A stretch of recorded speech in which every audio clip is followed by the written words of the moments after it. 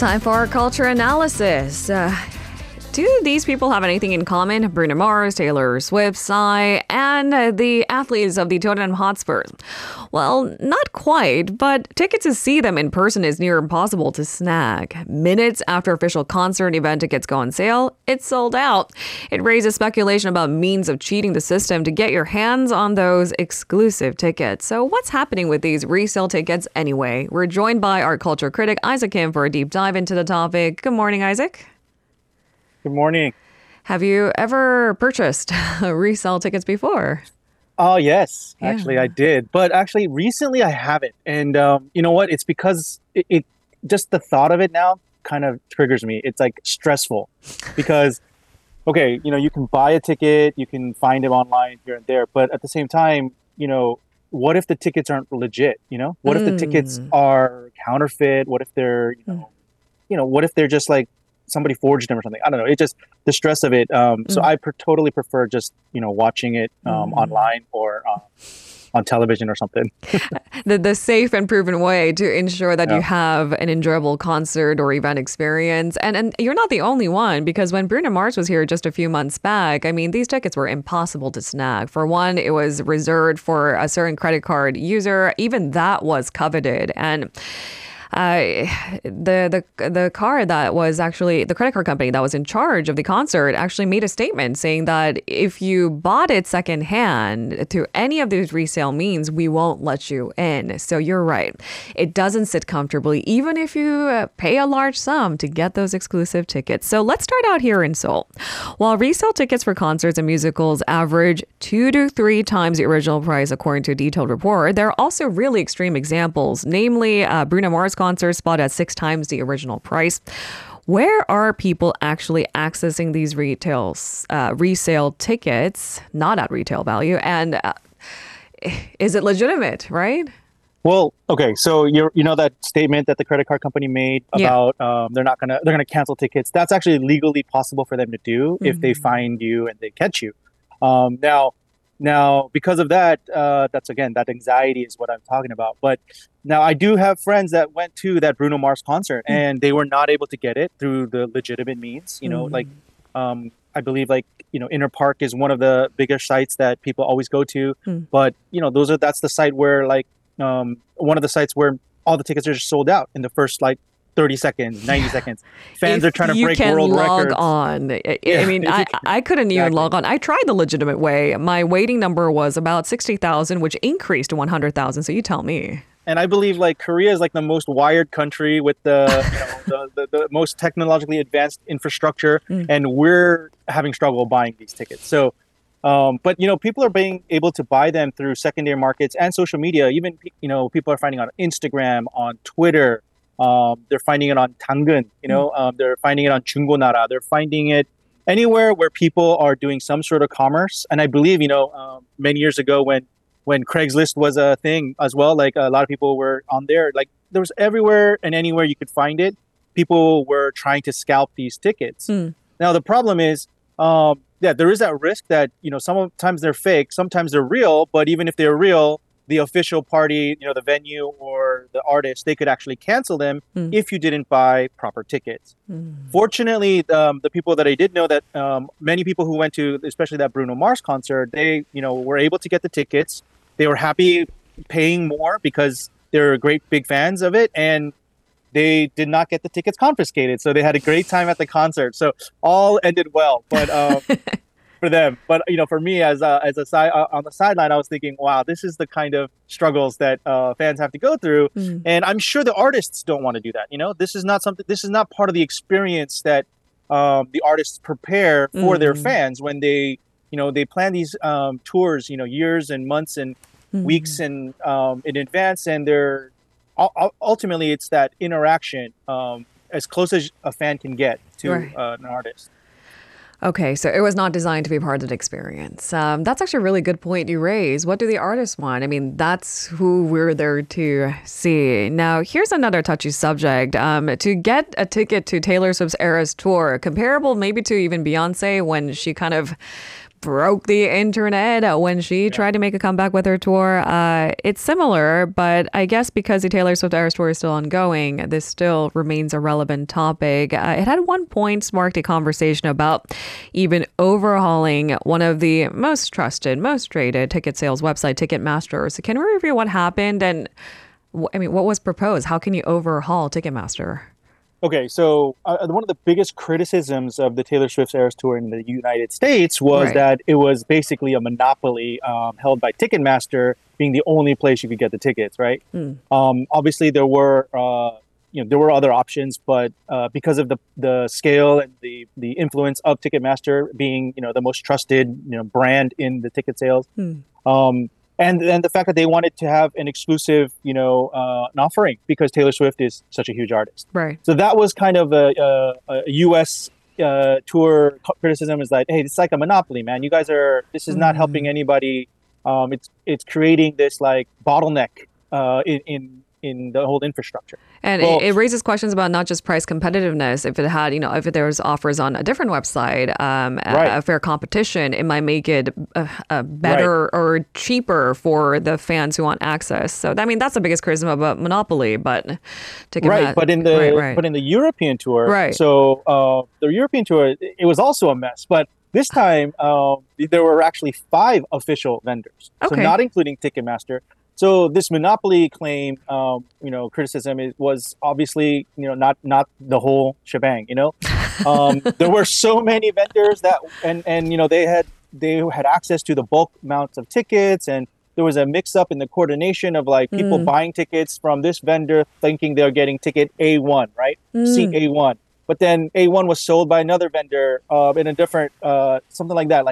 So the coordination seemed very lacking, and the fans who were not able to get it, some fans, the lucky ones, didn't even get to log into the site. Like sometimes some fans got to the site, they got their ticket, and then during checkout, like that disappointment was even greater. Some people were not even able to log in to get that disappointment. So I'm being sarcastic about the the lucky fans, but this, and then even later, the secondary sites where these tickets were being sold, which are it's not illegal. It is happening, and oftentimes it is done with the approval of the artist. And so even at the secondary sites, that's where the criticism of the whole scalping, industry is still relevant. And one of the things that they, that really kind of helped was the pre-sale codes. Like true fans of Taylor's previous album had codes, access codes that they could log in when they log in and use to make sure that they kind of get a ticket, right? So Like, they it's get like early access and a certain level of guarantee.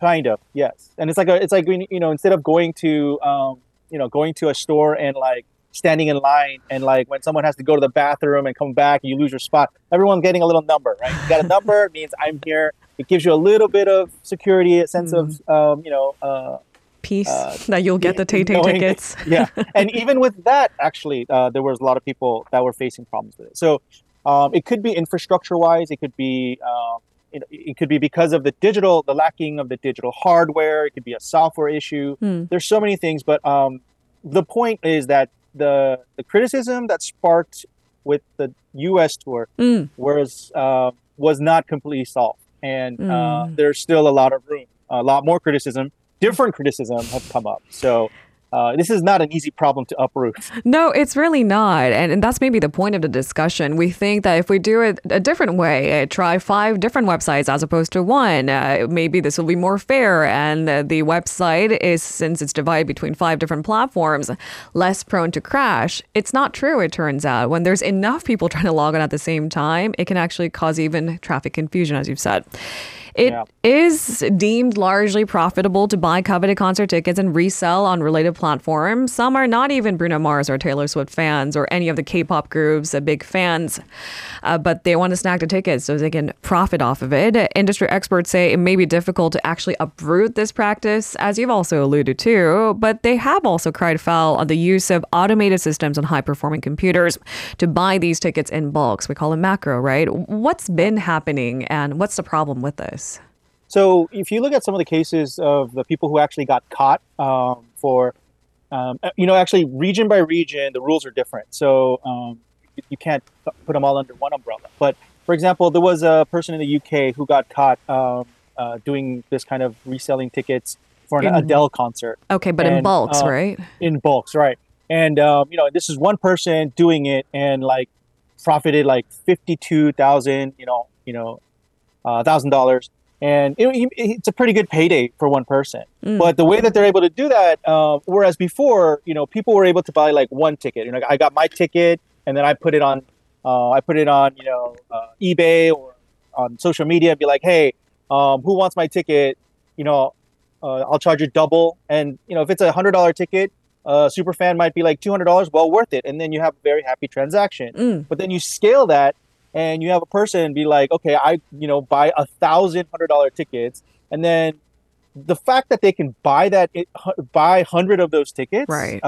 Is only possible through the advancement of the technology that we have at our fingertips. So whether and everybody knows when you go to a website, it takes time to fill out those forms. It takes time to pick this out, but people who are doing this, they're using the macros that they're using are also called bots. Like they're basically, it's almost like the simplicity of copy and paste, but you don't even have to push copy, Control V, Control C, Control V. It does it for you in a single algorithm. Right. Okay. And it does it at like in seconds, in like milliseconds, so that that's why concerts are sold out in like 90 seconds. Or I've seen concerts being sold out in less than a minute. Like it's just ridiculous, and it's like human beings' fingers can't move that fast.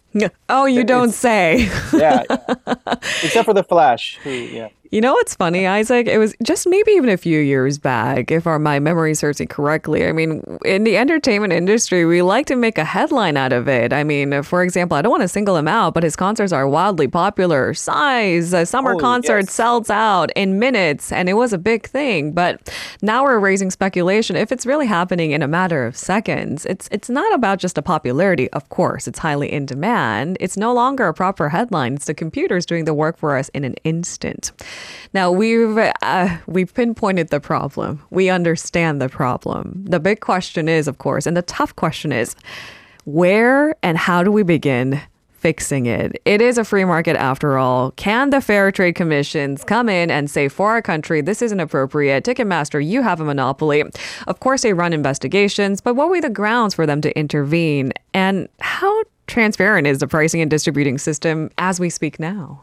Yeah, I said earlier, it depends by region. Of course. So for nowadays, you can buy tickets. When you buy tickets, you can buy packages sometimes. Like VIP package includes your seat, includes a gift package, it includes backstage access sometimes, depending on whatever the artists. Because artists, when they do these offline concerts, they're doing it to try to, everyone is doing it and making money. I don't think they're necessarily doing it. They don't have to be even doing it for the money, because this is like, they can probably make more money comfortably at home streaming or selling downloads. It's a lot of work for these artists to go to these concerts and do it. But when they do that, they know that the payoff, the added value that the fans get is what is making it worthwhile for them. So they add these kind of bundles, right? Right. What you can do is, one of the things that the criticism in the UK tour was that people didn't know what bundles were even available until like after they picked their tickets and right before they had to pay. So, and then this is all while the website is crashing and they're continually, renewing, refreshing, and so the transparency, I think, is still a cultural kind of problem in the ticketing industry, where people don't know. Sometimes you don't know exactly what dates or what cities are, because information does get teased, it gets trickled out, and when it does get out, then sometimes you don't know the exact pricing. So when you go online and you want to get the secondary tickets, you don't even know, $200 ticket, like that sounds like a great deal. If it was a frontline ticket, yeah, but if it's like a backseat, nosebleed section, which was a $20 ticket sold for $200, you wouldn't know that, right? So information transparency, I think, is a big thing that could really help. And the last thing that, if anything, is that right now I think the philosophy in this kind of ticketing industry has been to have like a centralized control of this process, because then you would have whether it's the artist, the venue, the distributors, the promoters, who are those people who know what's going on. and they can have better control of it so that everyone has a good experience. But as this scales to become like a global event where, people are flying in from different countries to go to these events, sometimes the centralized, we can see the bottleneck and the problem. And so maybe a digital, like currently, it's another subject we can go into for another time, but like decentralized controls, such as like what people are planning with Web3 and blockchain and NFTs. These are technologies that have the potential to kind of fix some of these problems. Okay, so I mean, maybe we're circling back to the beginning of the conversation. You mentioned the reason why you no longer resort to the second-hand resale tickets is this anxiety while you wait eagerly for that concert or event. Is this legitimate or is it not? But like you said, even if we decentralize and if we can use these technology to ensure the legitimacy of the tickets are intact, right? We can use blockchain, we can use NFTs to ensure that that one and only one ticket is the legitimate one being traded online for more money, for less. That's an entirely different topic, it turns out. Right.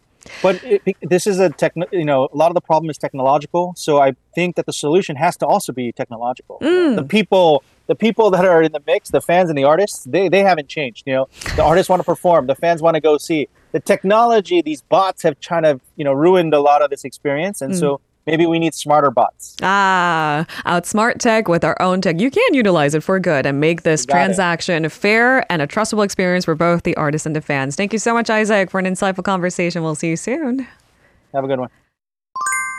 If you're listening to our program using the podcast service, just a reminder that we do go live Monday through Friday, 7 a.m. Korea Standard Time. So tune in and help us make the show more informative by giving us your input. See you bright and early on Good Morning Seoul.